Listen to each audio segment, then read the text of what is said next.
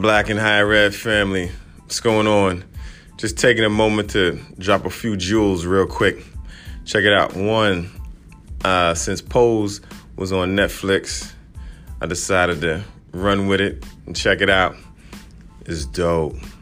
Pose is incredible. I mean, it gets at a number of issues. The cast is great. The cast is very much culturally relevant, racially appreciative.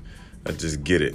And anybody out there that's an 80s baby, you're going to relate to it. Someone definitely, if you're from New York, and I'm an NYC head, so I connected with all that. It's dope. Pose is dope. And season 2 starts, I believe, June 11th. So you got some time to rock it. It's only about 7 episodes, and about an hour, about hour and 10 minutes, so about 70 minutes or so.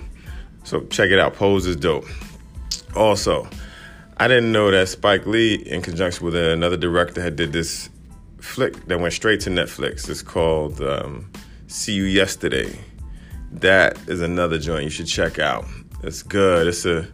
I would say it's a very different racial take, a black take on Back to the Future with some very relevant current issues at play with it. So those are 2 things I wanted to drop on you to check out. All right. I don't know. What I haven't done yet that I'm looking forward to do is I'm going to leap into the Michelle Obama book. If you've checked that out, hit me up and let me know what your thoughts were on it. But from all accords, folks have told me that it's a great journey. So I'm looking forward to get into that this summer as an audio book. And with that, I leave folks with the following. You're not a statistic. Statistics do not define your identity.